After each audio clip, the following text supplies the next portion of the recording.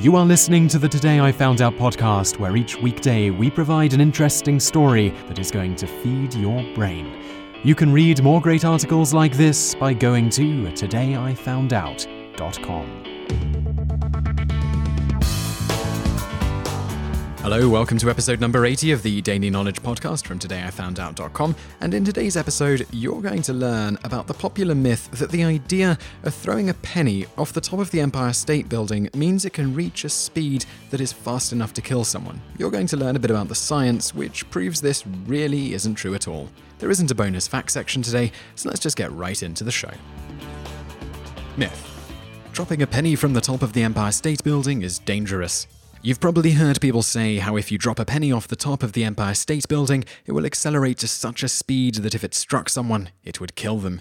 This simply isn't true at all. Not by a long shot. The worst that would happen if you dropped a penny from this height is that it would sting a bit when it hit them. In most cases, it wouldn't even do that. In fact, even if you dropped it from an airplane flying at 35,000 feet, about 10.6 kilometers, it still wouldn't do any real damage to the person it hit. So, let's talk specifics. The Empire State Building is about 1,250 feet, or 381 meters tall. If there were no air resistance on the penny as it fell, that would mean it could reach a maximum velocity of around 190 or so miles per hour, or 305 kilometers an hour when it hit the ground, taking just shy of 9 seconds to do so. That might sound really fast, but fortunately, it's still not fast enough to kill someone. In fact, it's likely not even fast enough to penetrate a person's skin, especially if it hit flat side down instead of the edge.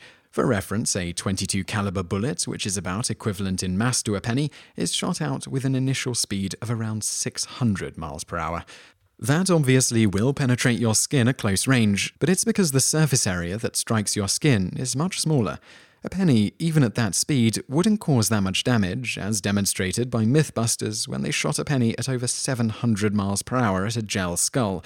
The penny wasn't able to penetrate the gel at all at that speed, which was over 3 times the speed a penny would reach falling from the top of the Empire State Building with no air resistance. So what about in real life, where there is air resistance? That's a little harder to calculate, because a penny is going to be greatly affected by the wind. The updraft next to the Empire State Building can even be sufficient to make it so the penny won't ever reach the ground near the Empire State Building, rather being caught in the swells and flying around until it is free from them, perhaps never reaching its terminal velocity in this case. Let's move away from a place that has such an updraft and windy environment. What would the terminal velocity be then? It turns out pennies have a pretty low terminal velocity. In open air, with no real updraft or breeze, a penny's terminal velocity is going to be around 30 to 50 miles per hour, or 48 to 80 kilometers an hour. If there is a good wind, even without an updraft, the terminal velocity will be much slower. You can even test this near your home because a penny will reach its terminal velocity in only about 50 feet or 15 meters. Find some place where you can drop a penny from over this height and have someone waiting at the bottom to catch it, or time it to determine the velocity. They'll have a really hard time catching it due to the fact that it will spin and flutter about like a wiffle ball, particularly if it's breezy out. If they manage to get hit with it, unless it hits them in the eye, it's unlikely to sting much or at all, which anecdotal reports confirm in a few studies I looked at on this. If you've got a decent throwing arm, a less nice way to test this out without even leaving the comfort of your own home is simply to take a penny and attempt to chuck it at someone standing near you. If you've got a good arm at all, it's going to reach significantly higher than its terminal velocity, and you might even be able to get it to hit with the edge pointing forward for maximum speed and stinging power, which is something that is unlikely dropped from a high height. The individual hit probably won't be too happy with you, but even if it hits their bare skin, it's only going to sting a bit. Just tell them it's for science. Of course, one shouldn't take away from this that it's safe to drop all light objects from high heights. It really has a lot to do with the surface area to weight ratio and how aerodynamic the thing is. Pennies will flutter about and are greatly affected by the wind. Something like a decently weighted metal fountain pen, on the other hand, could cause serious damage if dropped from a high height. It's aerodynamically shaped and has a nice pointy end. An object like that, reaching even just 100 miles per hour or 160 kilometers an hour, can easily puncture the skin, and much worse.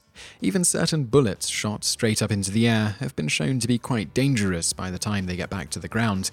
Not all bullets, but some. Many of these aren't much larger, mass-wise, than a penny, just shaped right for travelling through the air and puncturing things. You just listened to an episode of the Today I Found Out Daily podcast. Tune in every weekday for another great episode, or find more articles at todayifoundout.com.